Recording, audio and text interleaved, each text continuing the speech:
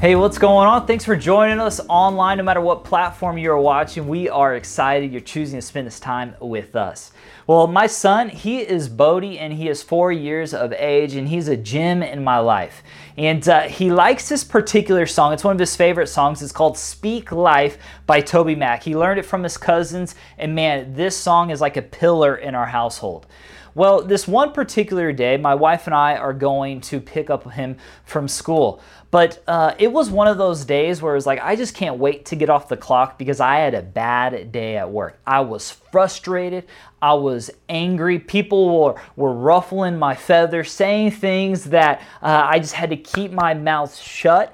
And at this point, man, I was struggling. So as my wife and I were in the car together, and it's one of those moments where I'm just expressing everything to her. I'm letting my lips loose. I'm saying angry things. I'm saying hurtful things. I'm saying frustrating things. And it's like just word vomit. Have you ever had one of those days? And my wife, she's sitting there being a good wife, trying to help me get my mind correctly pointed in the right direction. She's trying to stay positive, saying, Blake, this is just one day. Things will be okay. So we pull up to my son's school, and Bodie hops in the car, and he's like, hey, Dad, what's going on? You know, bebop himself, and I'm just not in the mood. I've had a bad day. Let me have a bad day. And so I continue the conversation with my wife, just airing things out. And finally, from the back seat, I hear this little voice, in his high pitch and his oxygen, Dad, speak life. And I'm like, Bodie, I'm talking to your mom, and I'm just keep railing. And he goes, Dad, speak life. And at this point, I'm getting frustrated. And finally, I think my son, who I'm having this negative rampage of words just about life and relating to all sorts of aspects, I think he's telling me what to do. And so I turn around and I yell. I was like, Bodie, don't tell your father what to do. I'm your father.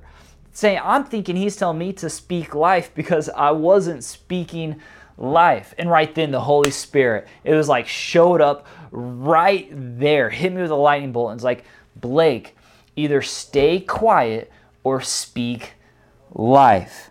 Proverbs 13:3 says this, those who control their tongue will have a long life. Open your mouth can ruin everything. Maybe you can relate. You open your mouth and you fragmented a relationship. Maybe you've opened your mouth and you ruined a whole night with your family because you just couldn't keep your mouth shut with your spouse. Or maybe you got fired because your boss tried to have a real conversation with you and you just couldn't help but pop off.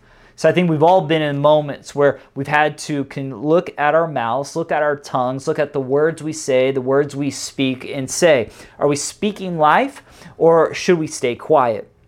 I love what James 3 verses 3 through 6 says this in the New Living Translation. It says this, we can make a large horse go wherever we want by means of a small bit in its mouth.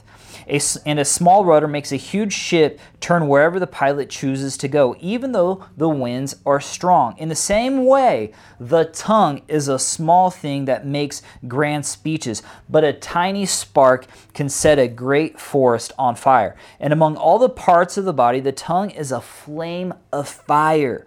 See, James is writing that your tongue has power. It can destroy. It is the whole world of wickedness corrupting your entire body. It can set your whole life on fire, for it is set on fire by hell itself. So in other words, James is telling his listeners, his audience, review your tongue. What are you saying day in, day out, minute by minute, moment by moment? So I want to encourage you today, no matter where you're at, no matter what you're feeling, no matter who you're interacting, no matter how bad your day is, use your tongue to speak life. Let's pray.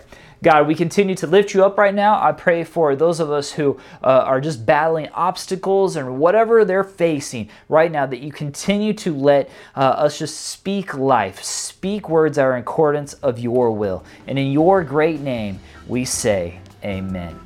Hey, and remember one more thing. Keep the faith.